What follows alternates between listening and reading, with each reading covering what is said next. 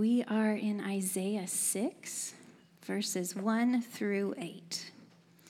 It says, "In the year that King Uzziah died, I saw the Lord high and exalted, seated on a throne, and the train of his robe filled the temple. Above him were seraphim, each with 6 wings. With 2 wings they covered their faces, with 2 they covered their feet, and with 2 they were flying. And they were calling to one another, 'Holy, holy, holy is the Lord Almighty. The whole earth is full of his glory.'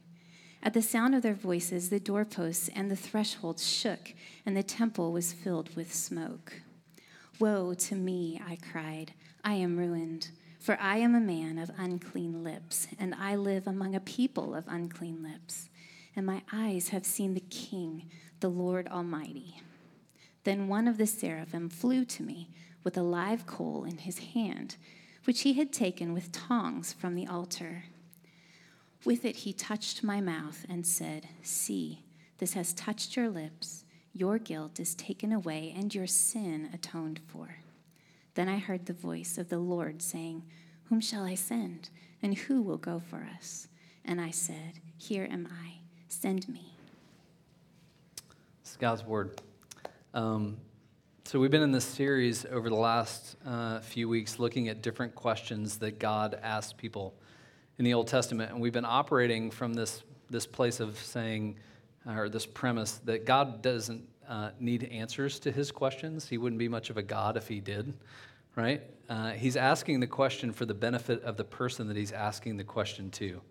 And he's asking him that question because he's trying to get them to see, maybe through that question, through that interaction, really their current condition, kind of where they're at, their state, their situation. He's trying to bring revelation to them about them, right? And he's also trying to bring revelation to them about how I'm going to choose to meet you in that place. So I'm not just revealing to you, but I'm revealing to you, how am I going to meet you in this place? And this question is trying to drive them to see his heart for them in their condition, all right? So this question that comes to Isaiah the prophet, whom shall I send? It's very much what we just said. This is the case, because you could argue that Isaiah was probably, if there was a prophet power ranking, right? Some of you are starting to get your fantasy football team together. He's your quarterback prophet, right?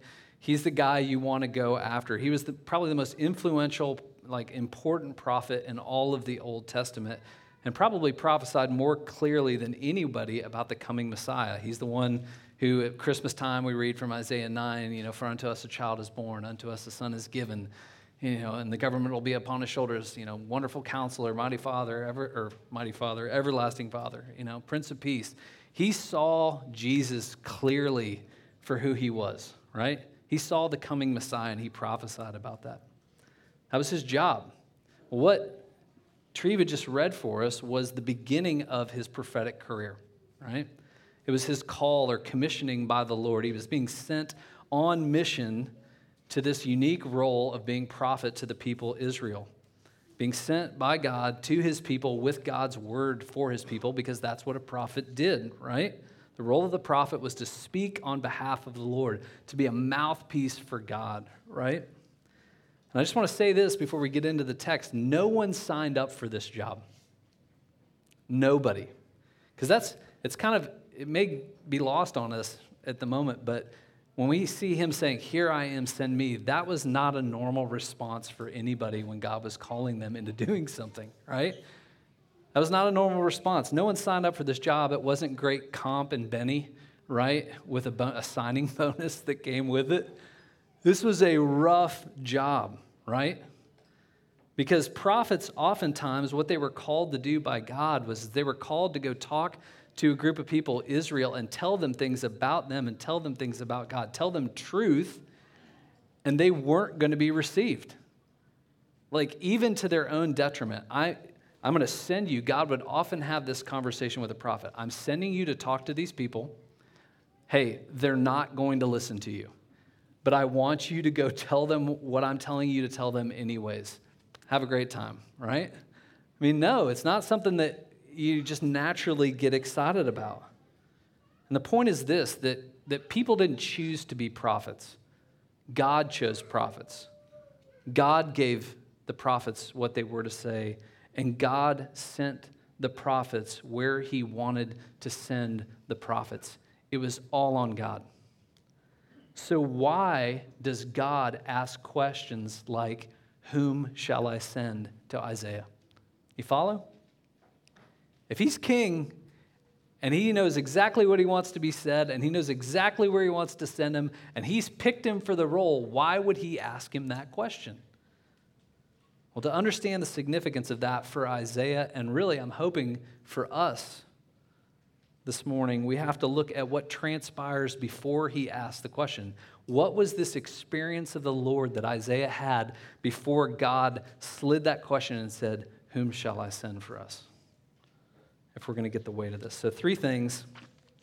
Emily reminded me the other day, I like it when you tell us what you're going to tell us. That's helpful because sometimes I can be all over the place. So 3 things: seeing the king, saved by the king, and then finally sent by the king.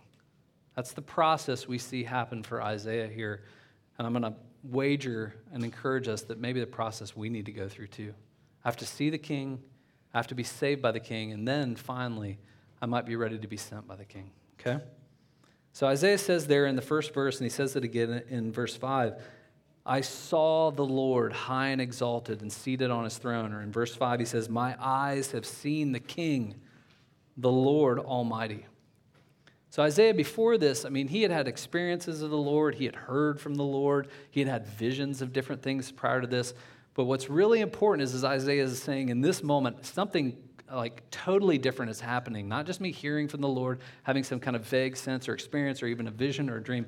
I am seeing God for who he is, clearly. I'm seeing the Lord, and I'm seeing him as king. So it's important. He's saying I'm seeing him, but he's saying it right after something that we could easily read over as kind of like a throwaway intro sentence. In the year that the king Uzziah died, I saw the Lord. So it's not just important that he's seeing the Lord, it's when he's seeing the Lord that is so critical to us understanding why this is important. Because Uzziah was one of the great kings of Israel. Like if you were charting out the good kings like David or Solomon, Uzziah might be like right there underneath those guys. Because I said this, I think, last week. Kings, if you go read the book of Kings, it's like one good king for like every 15 crummy ones, right? And so Uzziah was actually a really good king. He stumbles kind of at the end of his reign, but all in all, he was one of the greatest kings Israel ever had. And he's just died.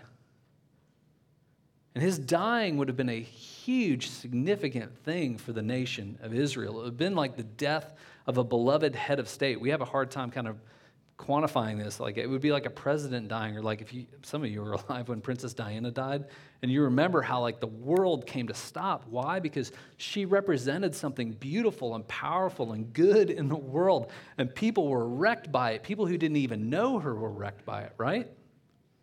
Well, that's what was happening with Uzziah's death. Because Uzziah, he was kind of this last beacon of light for Israel as a leader. He was the last really good king that Israel had. And Israel was starting to slide into this kind of national spiritual decline, spiritual death of sorts. And so his death was really a window into the picture of the state of things for Israel. Things were, we kind of got this guy still, but man, things are getting dark. And when he dies, it was like the lights went out. And things were only going to get darker.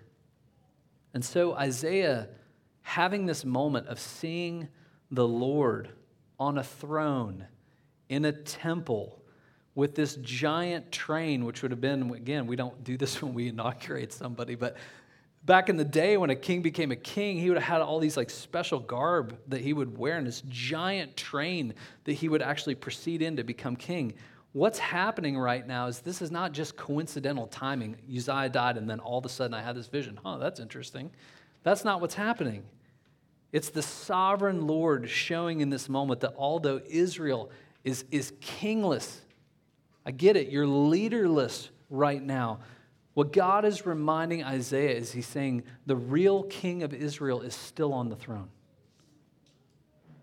And I'm going to show you that not in just some little way, right? I'm not just kind of like, hey, like Elijah, like, let me whisper, like, hey, I know you're afraid, but the real king's still out there.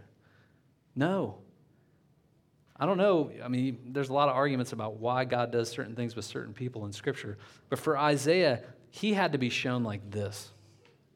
Like, literally, a celestial window, just a glimpse, right? We don't know how long this lasted. A celestial window being opened where he sees the Lord. And John, the Gospel of John, would say he sees the pre-incarnate Jesus. He sees Jesus on the throne, right? That's what Isaiah is seeing. He sees the real King of Kings, the Lord, in all of his glory. He gets that window like, holy cow, right? And the seraphim, this is the only time in all of Scripture these creatures are actually mentioned. One place in all of Scripture, these seraphim, these six-winged creatures. I mean, it's kind of crazy thinking about it. One of you kids draw a six-winged creature for us while we're doing this? Six-winged creatures who have to cover their eyes and cover their feet, and there's all sorts of theology in there about why in the world they're doing that, or people speculating about why they have to do that. They can't see and be in the presence of the Lord without having to cover themselves in some form or fashion, because his radiance and his goodness and his holiness, which we're going to talk about here in a second, it's too much. And they're singing so loud that the temple is literally shaking and the smoke machine's on, right? I mean, it's like a rock concert. I've been, the closest thing I could think of was when I went to see U2 in Dublin. At Crook Park, 100,000 liquid-enhanced Irish people. 100,000 of them. I know y'all, some of you have seen U2. You haven't seen U2. I've seen U2. Kidding. They're great everywhere, but man, I mean, the place, you know, when the streets have no name, or Sunday Bloody Sunday, imagine 100,000 people hammered, screaming out every lyric to every single song, and literally the place felt like it was going to fall apart. It was so intense.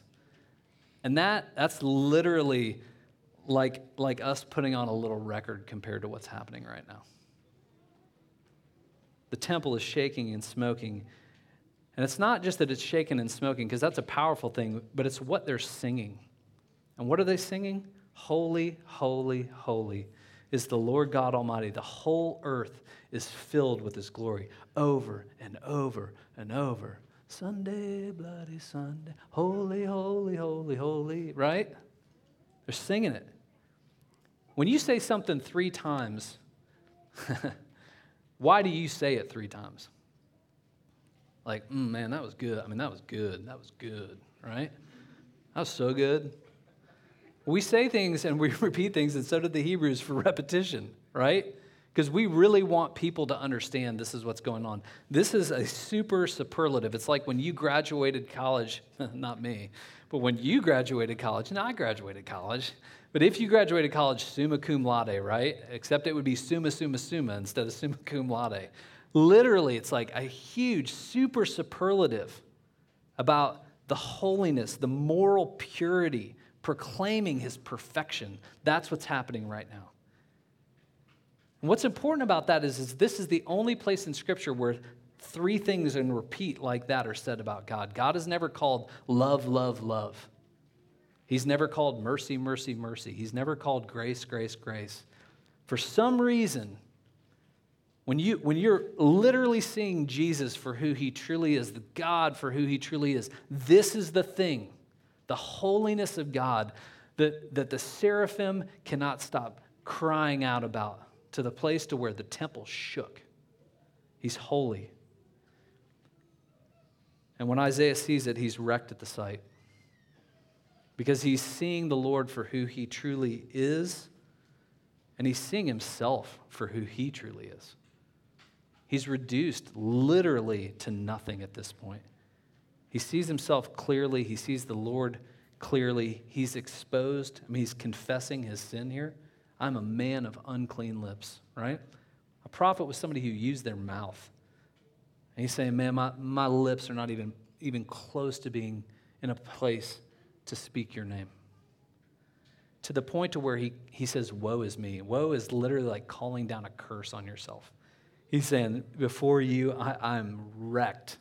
I'm cursed because I'm seeing you clearly.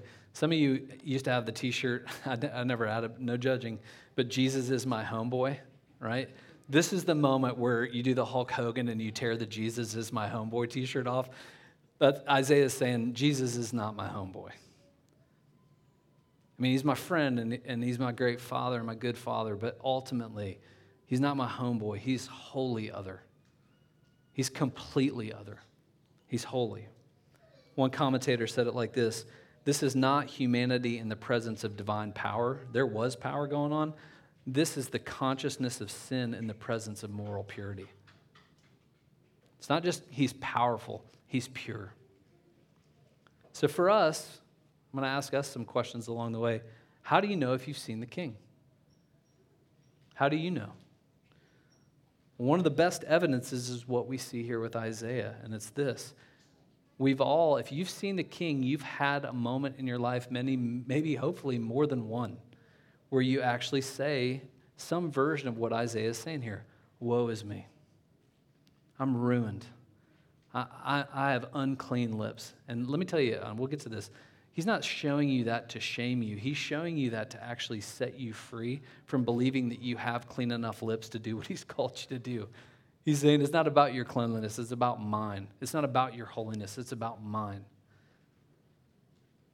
Because it would have been real easy. I mean, when you get picked to be prophet, I know it's not a great job, but you still have the inside track, right? To God. Like you're seeing and hearing things that no one else is seeing. So it would have been real easy for Isaiah to actually believe, I'm better than the people that I'm going to. That was one of the prophet's great struggles, right? Because he says there, I'm of unclean lips, but I'm also with a people, amongst a people of unclean lips. What is he saying there? I'm not comparing myself to the other Israelites to get my sense of my holiness anymore. I'm comparing myself to the Lord, and compared to the Lord, I'm not. We all have fallen short. And the Lord's saying, you got to see this. You got to see my holiness before I send you. I got to humble you before you're ready to go. So he sees the Lord. Secondly, when he sees the Lord, what happens? Now, this is the whole gospel right here in the middle of the Old Testament. So for some of you who believe that, like, I don't get it, like God in the Old Testament seems a certain way and God in the New Testament seems a certain way.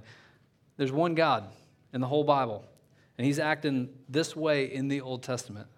Because when he gets seen by the king, and what was a king's job? A king's job in those days oftentimes was to basically hear cases of right and wrong, of sin, of bad, and to render judgments or verdicts, right? That was a king's job. But how does the king treat Isaiah here? It's clear I'm holy and you're not holy. It's clear that you've got sin in your life and I have no sin, right? And what does Scripture say? Scripture says the wages of sin is what? Death, right? So Isaiah had, seeing the Lord and seeing himself clearly, had every reason to believe, man, this is the end. This is the end for me. And yet, the Lord doesn't do that, does he? He doesn't put him to death. Instead, what he does is he provides what he says there in verse 7, atonement for your guilt and for your sin. The seraphim flies forth from the altar with this hot coal, and he touches his mouth, and he says, I'm going to atone for your sin. Your guilt is taken away. Your sin is atoned for. What is that all about? Real quick, Old Testament history lesson. I'm sorry. There's a ton in here. I could preach 100 sermons on this one text.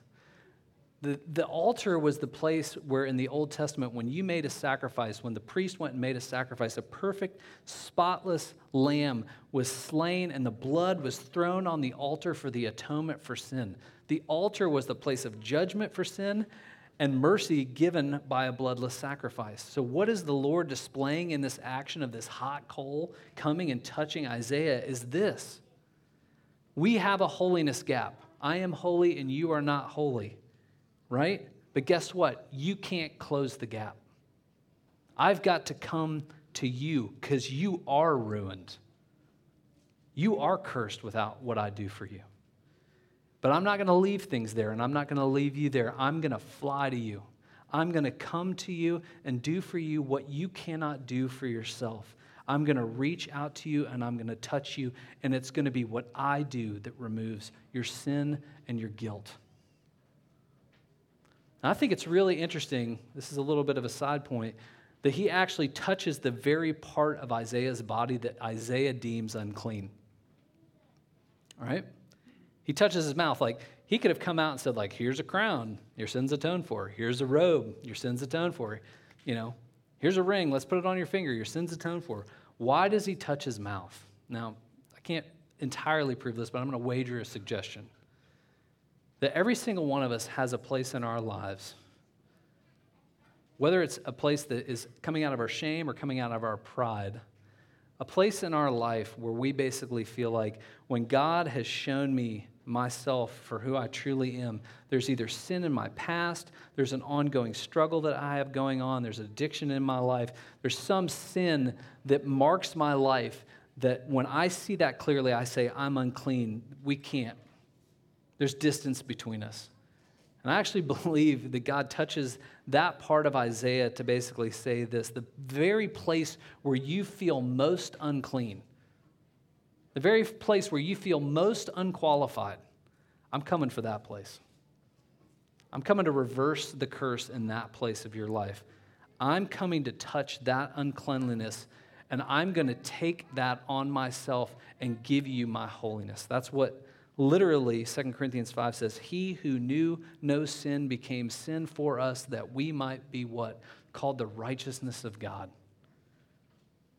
I'm going to come to that place that you know, that you see, that's the unclean place in my life. Whether that's something I've done in my sin or even the pride that I try to get my identity through doing something for God, I'm going to come to that place and I'm going to touch you there. And in your unholiness, I'm going to give you my holiness. In your unrighteousness, I'm going to give you my righteousness. In your unloved state, I'm going to give you my love. So he sees the Lord, but what he sees when he sees the Lord is he sees a king that saves, right? The point here is this: Isaiah does nothing. Nothing. He does nothing except receive salvation from the king, right? Because the king sees him in all of his uncleanliness, and he says, guess what? I'm not going to put you to death. I'm going to save you because I've actually got something for you to do too. You're not just saved from your sin, you're saved to something, right? So now, after all that experience, you've seen me clearly for who I am. You've seen yourself clearly for who you are. You've seen that I'm here to save you, not destroy you. Now you're ready for the question, whom shall I send for us? He's ready for the question because he's finally ready to be sent by the king. Like I was thinking about this, it's funny, Isaiah doesn't say, hey, there were a bunch of other people with me when I had this vision, and then the Lord was like, whom shall I send? Right? It's just Isaiah and the Lord, right? This isn't like in kickball when it's down to the last kid and you're like, trying to decide who I'm going to pick, right? It's just Isaiah and the Lord. But he's trying to bring Isaiah to a place where not he's as king saying, hey, Isaiah, I've got the power to send you. I don't need to ask you this question. I don't need your compliance. But I'm going to ask you, why? Because I want you to be at a place when I send you where you willingly say this, here I am. Send me. I'm actually excited and joyful and willing to go. And what God is displaying by asking this question after all of that is this: I am after your heart in what I'm calling you into. I'm after your heart in what I'm calling you into, not just your compliance. I don't just want your obedience. I want your willingness. I want your heart to be surrendered, captured by my love and by my mercy, because many of us, we're not going to be sent to do what Isaiah is doing, but there is no way I'm not right about this. All of you are going to be sent into something this week you don't want to go do. No question. Probably by the end of this day, maybe before you walk out of the parking lot today, you're going to have to deal with something you don't want to deal with. And he's saying, I'm not just asking for your obedience or your compliance. I'm trying to get a hold of your heart.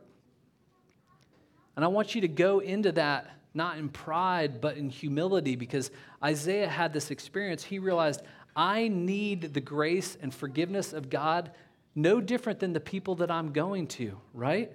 I need atoned for, not just them. We all need it. And so the Lord, in his goodness and in his holiness, he's saying, I'm going to deal with your heart, Isaiah, before I ever send you as an ambassador to deal with the heart of my people. Let me deal with you. So for us, and close with this, how do you hear that question? Whom shall I send for us?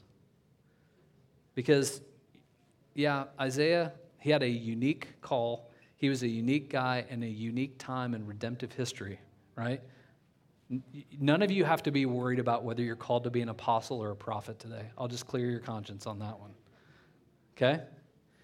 But Jesus said this about you and me in John 20. Peace be with you. As the Father has sent me, I am sending you. And with that, he breathed on them and he said, receive the Holy Spirit. And in the Great Commission, he said, go and make disciples. All authority and power is given to me. I'm king, and I'll go and be with you even to the end of the age. I'm with you. I'm king and I'm with you, but go. I am sending you, and you are being sent. I am being sent this afternoon, tomorrow at work, with your family, when your kids go to school. Wherever you're going, you and I are being sent, literally like Isaiah, to be a billboard of God's grace and God's truth to a world that may not want to hear it. And so we go what? Not with a hammer. Here's the truth. We go humble, right? Because we know, like Isaiah, I wouldn't have come to the conclusions I came to because I'm just as hard-hearted and stiff-necked as everybody else, right? We go humble because we need the very thing we're talking about. So would you dare to believe, and would you wrestle with that question, whom shall I send? But would you wrestle with it, believing God wants to take you like Isaiah through a process? And here's the process. Because we're all obsessed with, what should I do? What should I do? What am I supposed to do? What's God's will for my life? How should he call me? Let me just tell you, it always starts by going through what Isaiah went through first. First is this: I want to show you who I am. Most of us are interested in what he wants to do, less interested in seeing him for who he truly is. Once you see him for who he truly is, and you get in touch with the salvation and are restored to the joy of your salvation, where he sends you stops not only mattering as much to you, but you'll see it clearly. I bet on it. So would you dare to ask the Lord and choose to contemplate his glory? Because we have a much clearer, fuller picture this side of the death and resurrection of Jesus as to what God has done for us. Would you contemplate his holiness and his goodness to you? Would you allow him to humble your heart, right? Because he's not trying to shame your heart. Let me just tell you, if you think you're looking at Jesus and you feel shame, you're not looking at Jesus. I'll say that again. If when you look at Jesus and he looks back at you, you feel ashamed, you're not looking at Jesus. He wants to humble your heart. He doesn't want to shame your heart. He's saying, I want to naturally bring you back low to where you should be. And I want to move you from a place of living your life, because when I was reflecting on this, I thought, you know what? Most of my life, I try to live getting people to say, holy, holy, holy about me. The whole earth is filled with my glory. And he's saying, I'm trying to humble you so that you can actually be somebody who is now sent into wherever I'm sending you, whatever sphere of life, so that you can say, holy, holy, holy is he. And my life and his life is simply lived as a display for his glory.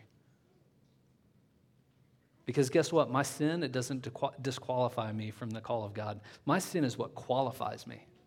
I needed Jesus. I needed his holiness. I'm not trying to be holy. He's holy. And he can be holy through me, right? I don't need to justify myself. He justifies me. And so I'm sent now to actually be a billboard of that grace and that truth, of the holiness of God, the true picture of who he is and will be for all of eternity. So have you seen the King? Have you seen him? Have you been touched by his salvation, by his grace? And to the degree that we see him and that we're saved by him, we're restored to the joy of our salvation, we actually begin to become those people who willingly say, send me. Send me wherever you want to send me. I don't care. Send me, because I understand you were sent for me. You came for me. Your blood was the blood on that altar that atoned for my sin and my guilt. Let me pray for us.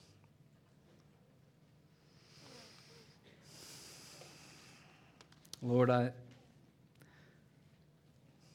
ask humbly, because I know that no words of mine or no efforts of our own can make us see you clearly. I pray that you would show yourself to us. And Lord, I know and I'm thankful that you don't show us yourself to shame us for our sin. You know what sin's done to us. You show us yourself because you're trying to draw us unto yourself and humble us, Lord, that we might receive that hot coal of your salvation, and that you might release us from a life of trying to atone and prove and justify ourselves to you and to one another, so that we actually can get free enough to be sent by you into whatever you're calling us to. And Lord, like Isaiah, just forgive us, man. I equate your call with all the things the world celebrates. If it's going a certain way, if it looks a certain way. And Lord, oftentimes your call looks very different than what the world celebrates. Give us eyes and ears and a heart to see that to follow you is a downward thing. And yet, Lord, the promises that come with you promise us a glory and a peace and a goodness that nothing we could do in this life or on this earth could ever give us. Set us free and send us. In your name, amen.